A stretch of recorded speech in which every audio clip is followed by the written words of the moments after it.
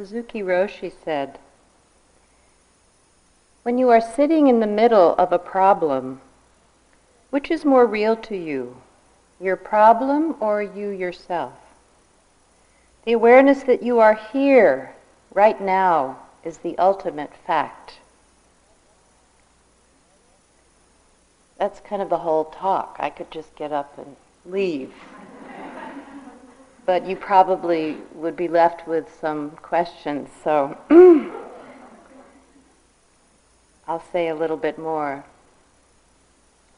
Because we are here, we have this capacity to be aware, to be mindful. We all, by virtue of being human, have that capacity. And because of that capacity, we have an enormous potential to transform our consciousness. We may not be able to make our problem go away, have you noticed? But we may be able to transform our relationship to it, our way of seeing it and our way of being with it. So tonight I'd like to talk about some of the very specific factors of consciousness which bring that transformation about. This is a talk on what is called the 7 factors of enlightenment. I'd like to begin by imagining that we're all going to set out on a journey together, a long and adventurous journey into a land where we'd never been before. We might want to bring with us people who we could rely upon for a variety of skills and useful qualities of character and temperament. For example, we might want to have a leader who could oversee everything, who could coordinate everyone and everything in a fair and friendly way. Someone without favorites. A leader like a good parent, patient, tolerant, non-judgmental. We'd also want to have someone with us who was willing to work really hard, and persist in a steady way through all the difficulties of the journey. Someone really good at enduring and following through in the face of difficulty. We'd also want to have someone good at creative problem solving in the face of the unexpected. Someone able to figure things out and come up with new solutions, new ways of seeing or approaching things when it isn't obvious how to proceed. We'd also really benefit from having someone along who was very optimistic, very good-humored, happy, easygoing, confident that things will work out even when it's not at all obvious how they are going to work out. Someone else that would be good to have along is someone really single-minded, keeping everybody from getting distracted, keeping people reminded of the purpose of the journey, somebody able to keep us on track, not allowing lengthy detours or distractions. Also, someone able to stay very calm and balanced and unperturbed in the face of unexpected challenges. And finally, someone who could remind the others of the value of seeing clearly and accepting things as they are, not trying to control the uncontrollable.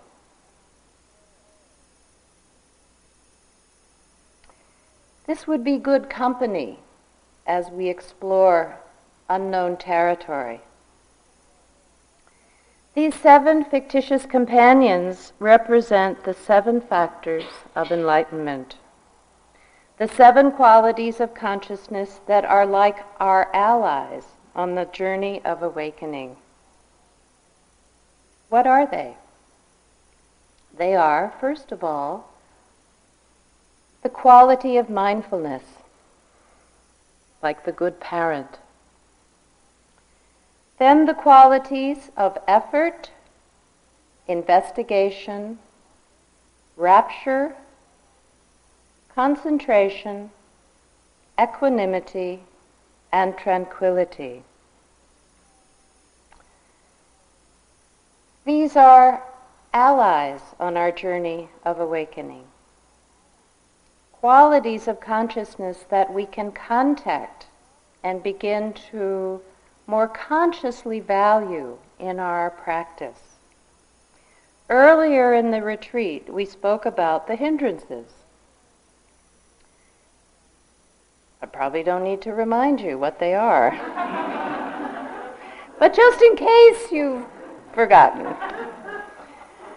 The forces of craving and aversion in the mind, of restlessness and worry, sloth and torpor, and doubt. We call them hindrances because they seem to be obstructive forces of consciousness which keep us bound to our suffering. These 7 factors of enlightenment are the liberating forces of consciousness. And it is important to say that they are all present from the very moment we sit down to meditate. It's not like we have to get rid of all the hindrances first, and then maybe in another 5 years or so of hard practice, if we're lucky, we may bump into a factor of enlightenment. Not at all. They are all there in some form from the moment we sit down. In every moment of mindfulness, they are there. One metaphor I like about this is it's like a flower. It's like the seed or the bud of a flower. All the qualities of the flower are present in the seed or in the bud. Its color, its shape, its fragrance, its size, all are present, only awaiting the right conditions of sun and nutrients and water and temperature to blossom. We are all like this flower. These factors of enlightenment are qualities of consciousness waiting to be cultivated and nurtured so that they can manifest in our practice. In talking about them and hearing about them and in knowing what they are, we can begin to recognize them. We can begin to more consciously value them when they appear and appreciate them as allies in our journey.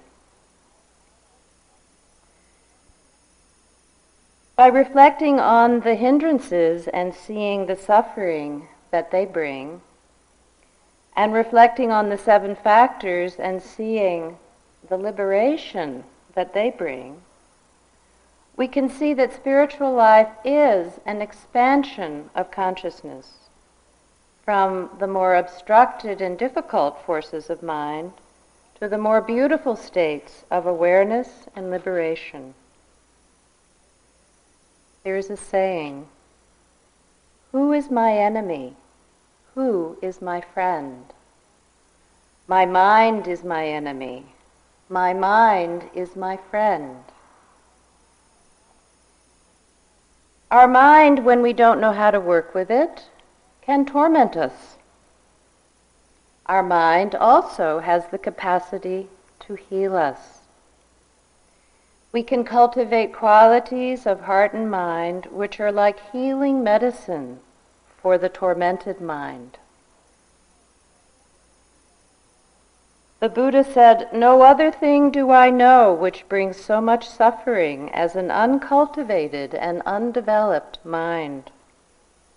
No other thing do I know which brings so much happiness as a cultivated and developed mind."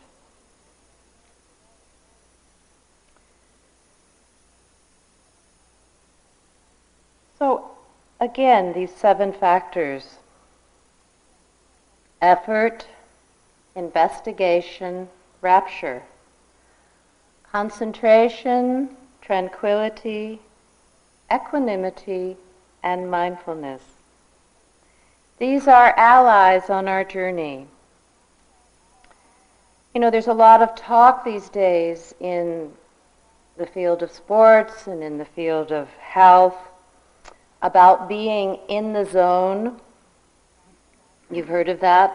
Being in the zone, which is like a state of optimal functioning, where we are energetically balanced and buoyant. Well, I think of these 7 factors of enlightenment as like putting us in the zone spiritually. They show us that awakening is not a matter of just luck or of having the right guru or having the right philosophy, blindly believing something, joining a cult, but actually a matter of cultivating and balancing qualities of consciousness. From this perspective, everyone, every human being has the potential for awakening. It is what we choose to cultivate and value in ourselves which creates the optimal conditionings for awakening to occur. So I'd like to go through the 7 factors and linger for a bit on each one to describe them in a little bit more detail. Actually, the 7 factors are divided into 3 categories. There are 3 which are called arousing qualities, and they are the qualities of effort, investigation, and rapture. They're what arouse our inspiration and effort. Then there are the 3 stabilizing qualities, which are that of concentration, tranquility, and equanimity. The one factor which both arouses and balances all the rest is the factor of mindfulness. Mindfulness is the ground or soil out of which the other 6 are both aroused and brought into balance with each other. So you don't have to remember too much, because every moment of mindfulness is a calling forth of all these qualities of consciousness. Even as you are experiencing worry or aversion or fear or thinking or doubt, you are also, in your ability to be mindful moment to moment, calling forth all these qualities of balance, of stillness, of ease, of interest, of rapture, of focus. We could say in a way that the hindrances provide most of the material for the content of our stories. The drama, the desire, the ups and the downs, and the on and on. While the 7 factors provide a way of relating to all of this, relating to our drama, which help us to be more free in relationship to all the ups and downs. So let's look at each one. The first of the arousing factors is the factor of effort. Without effort, nothing happens. If you hadn't made the effort to come here, and all that entailed, all the details that entailed of rearranging your life and finding the money and the time and packing your bags and driving here, that was a tremendous amount of effort. Without that effort, you wouldn't be having this experience. You wouldn't be benefiting from all that has occurred here. Effort is what brings our intention and our values into being. We can have all the good intentions in the world, but if we don't make the effort, nothing comes into being, nothing manifests. At its best, effort brings energy. We contact our energy by making effort. With that said, it's also true that we sometimes talk quite a bit about the kind of effort that is required. It has to be an effort that is not too tight, not too striving, not too tense, not too focused, but an effort also that is not too loose, not to just kind of sit back and let this happen all by itself. I'll just show up on my cushion and catch a few breaths, and I guess that's it, It has to be the kind of effort that's balanced. I know early in my practice, being quite uninformed, not knowing how to practice, I mentioned another talk that I did some Zen practice. Actually, my very first Buddhist experience was a 7-day Rinzai Zen sesshin, which is a retreat with a very traditional Zen master by the name of Sasaki Roshi. This was in the mid-70s, and I went to his center in Mount Baldy near Los Angeles. Well, Rinzai is the most probably macho, martial form of Buddhism that one could possibly ever want or dream up. It was a little bit like Zen boot camp. Very rigorous, very rigorous. Our schedule began at 3 a.m. There was no choice about whether you got up or not. You were dragged out of bed if you didn't appear.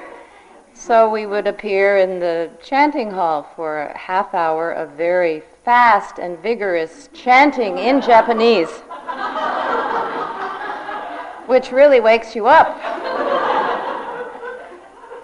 Then you go to see the Roshi for your first interview of the day. We had 4 interviews a day, and the first one would be at 3:30 in the morning. And I, not knowing anything about what I was getting into, I was quite surprised when this robust little man sitting there in his golden robes said to me, "What is your Buddha nature when you hear the sound of a bird?" At 3:30 in the morning, he said. I think I said something like, "I beg your pardon?"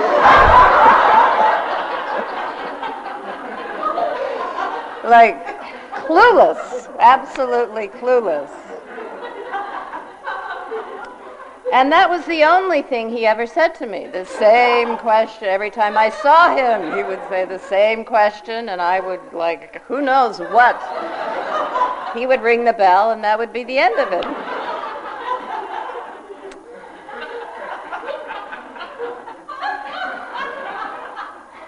As I said, there were not too many instructions, but the posture was incredibly significant in this form of practice. You had to sit everything, the tongue, the eyes, the hands, everything had to be absolutely perfect, or they'd come over and correct you, and it was very rigorous. There was only, I think, one period during the day after lunch. We had a half an hour break. That was a very exciting time in the day where you could decide either to take a shower or take a nap or just have a nervous breakdown. The rest of the time you were expected to be alert, tranquil, on time, enlightened with these smart answers to these koans. And it was really rigorous, and I think the only thing that got me through it was my sheer stubbornness. I had not a moment of insight because I was too tense to know what was going on, but I did survive through sheer stubbornness. But what the point is really that I'm trying to making is that the effort required was simply overwhelming. It was too rigorous for me. So I wandered on and came to Vipassana, and it was quite amusing to me that some years later, after doing some periods of intensive Vipassana meditation, in the middle of a 3-month course, I realized suddenly that I was making the kind of effort that had been required at Mount Baldy. I was only sleeping 4 hours a night, I was sitting and walking without breaks, but it was an effortless effort. Why? Because I had found and discovered my own rhythm of practice. By following it voluntarily, not forcing it, I grew into it gradually. I was able to make the effort that was in sync with where I was in my practice. That was a real lesson. That effort grows over time, and at first it may seem like really, really hard to make any kind of effort, but eventually we develop a momentum. So, right effort. It's a kind of care that we bring to our practice. It's that sense that if you want to grow beautiful flowers, you need to care for them. So right effort is the care that we bring to our practice. So when we go home, the effort to sit every day, the effort to come on retreat, it's an understanding that that is what will allow the fruits to appear. The second arousing quality is that of investigation. And this is that quality of interest and real inquiry into discovering for oneself what is true in these teachings. It's that quality of wanting to know, of wanting to test the truth of the teachings in our own experience and discovering for ourselves. The Buddha said over and over again, don't just believe my words. Come see for yourself. For example, we speak about no self. This truth is not at all obvious. We hear the words, but we need also to explore for ourselves in our practice the truth of this.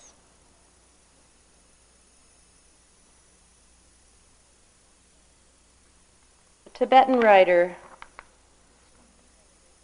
explains it this way. He says, "It brings no benefit to parrot the examples and statements of others by just saying it is no self.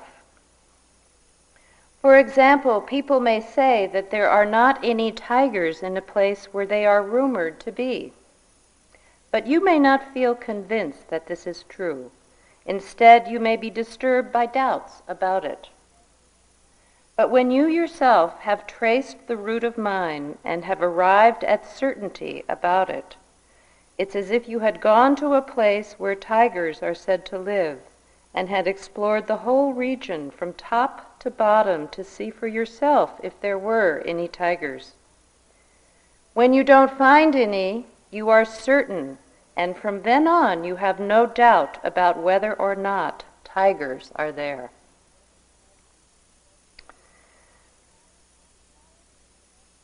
This quality of investigating in our own experience is the foundation for faith which is verified, faith which is grounded in one's own experience, so that we have this confidence in our understanding.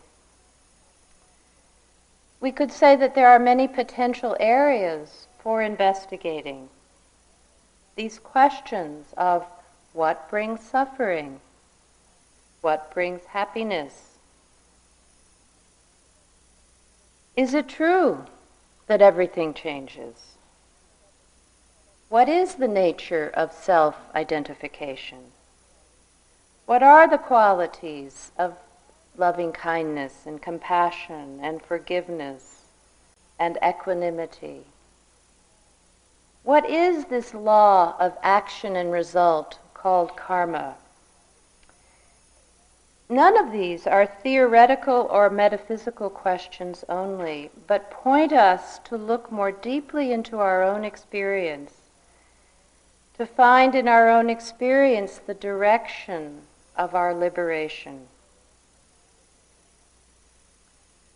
So effort, investigation. The third arousing quality is that called rapture. Sounds nice, doesn't it? Should we have a little rapture? Sharon had to give a talk about rapture one night in the middle of the 3-month course when all the heat in this building had gone out. And she had to come in here and everybody's huddled in their blankets. She had to talk about rapture. We're not having that problem tonight. We're sort of having the opposite. This quality of rapture comes with concentration. It's the quality of lightness of heart, of joy, of ease, of a feeling of real playfulness, of gratitude, of inspiration. It's the feeling that one has that nothing can stick. Nobody else's bad mood or no unexpected difficulty is going to really affect your mood. You're just flowing with a kind of unsticky energy, unobstructed.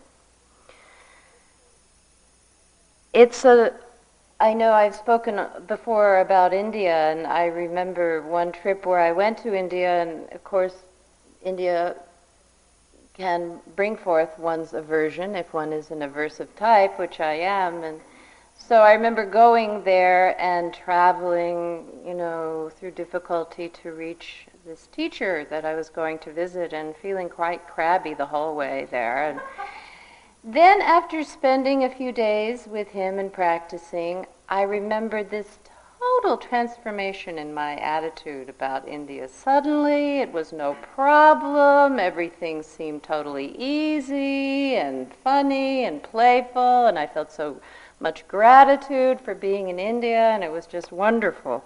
Well, that was the arising of this quality of rapture that made it all very easy. So, effort, investigation, rapture. These need to be grounded and balanced, and so the 3 stabilizing qualities of concentration and tranquility and equanimity come into play.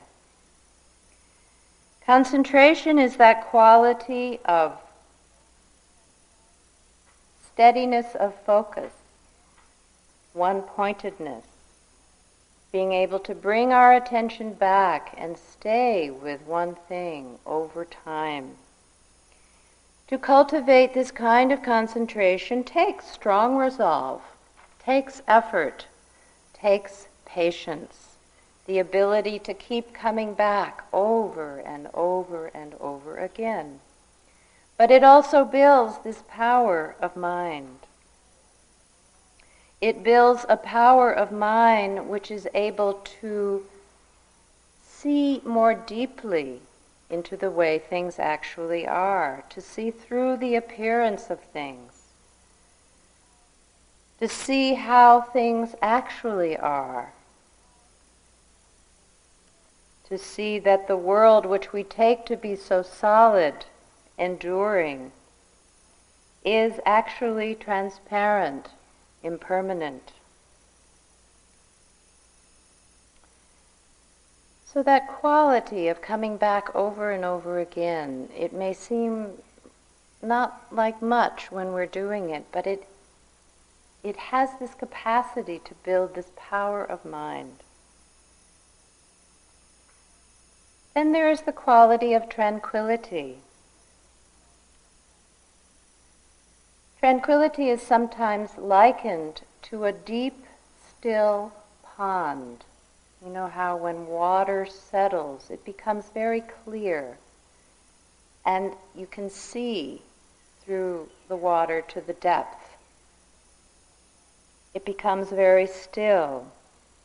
It is said that this quality of tranquility comes as a result of seeing and accepting things as they are, by allowing everything to settle, to just be as it is in its own time, without a need to control or change it. This quality of tranquility just begins to be cultivated.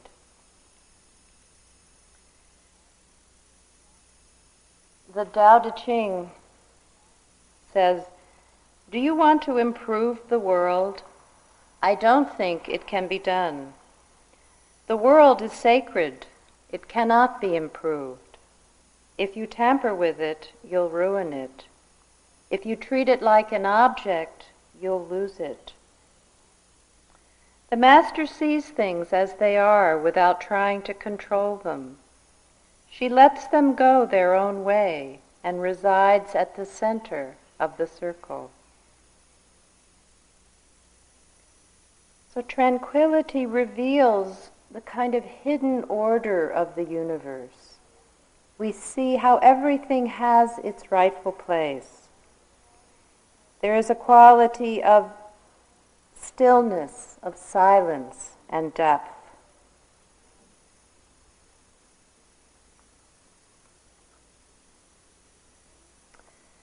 Then there is the quality of equanimity, which is sometimes likened to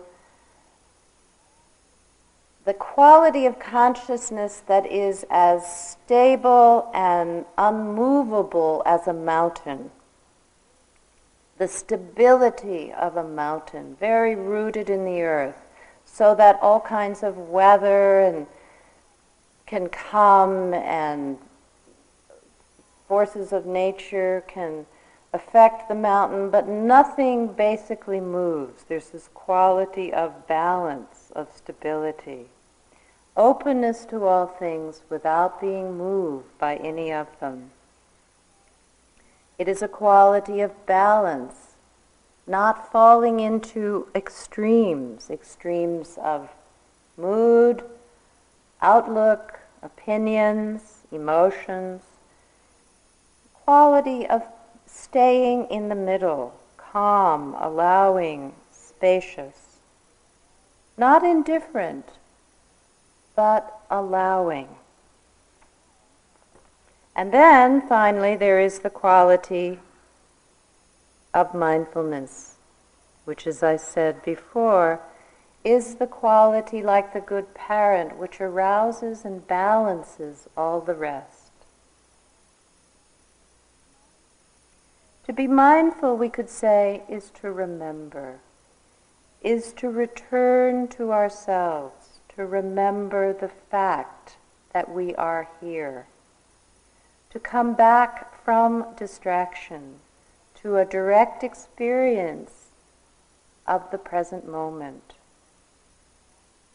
What is the value of being present? For one thing, it's all that we ever have. Do we have anything else but the present? Where is the past? Where is the future? It exists only in thought. All we have is this moment. When we come back to the present, we are aligning ourselves, you could say, with what is.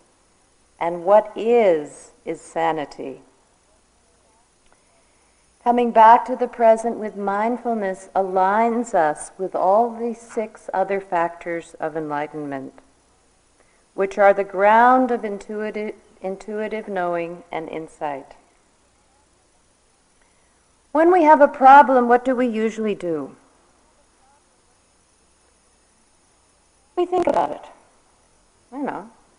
We try to analyze it. We try to figure it out. We try to read a book about it, or we talk to a friend about it, or we just want to forget about it. It's too much, I can't deal with it, let me distract myself. It seems that we do almost all of these things before we remember to come back to ourselves and look at the problem, what we call the problem, in the moment. Mindfulness offers us the opportunity to directly experience the problem in the present moment as thoughts, as feelings, as sensations. When we do this, it's like we are desolidifying or unfreezing the apparent solidity and reality of what we call our problem. Because problems have a way of seeming very solid, very frozen, very stuck. We think about, we conceptualize our experience, we construct a story, and then we repeat the story over and over and over again, and this is the problem. But you see, we have created it ourselves. We don't have as much faith in the direct experience of what we call the problem, but a lot of our practice here this week has been pointing you over and over again to seeing how we can view, how we can experience the problem in the present moment with mindfulness. We discover that this actually is a way of taking care of our problems through this direct experience. We could say that mindfulness is like a mirror. It is not interpretive, it's not for anything, it's not against anything, it doesn't have opinions, it doesn't judge us, it simply clearly reflects to us how things actually are in our moment-to-moment experience. So we begin to rely more and more on this quality of simply being present with what is as the most direct solution to our problems. So these qualities of consciousness, effort, investigation, rapture, concentration, tranquility, and equanimity. By cultivating these 7 factors, we are transforming our way of relating to our problems. They bring us into a deeper knowing of the suchness of things as they are, free of all of our concepts about them. They bring us to a deeper knowing of the richness and essential freedom of our being.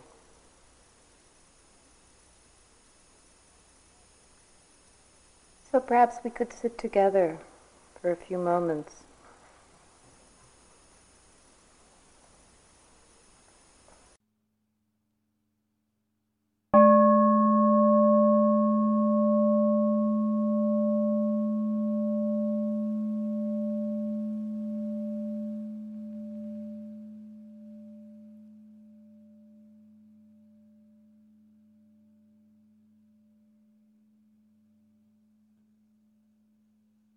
This talk was given by Anna Douglas at Insight Meditation Society on July 23, 1998. It is an offering of the Dharma. Thank you for listening. To learn how you can support the teachers and Dharma Seed, please visit dharmaseed.org/donate.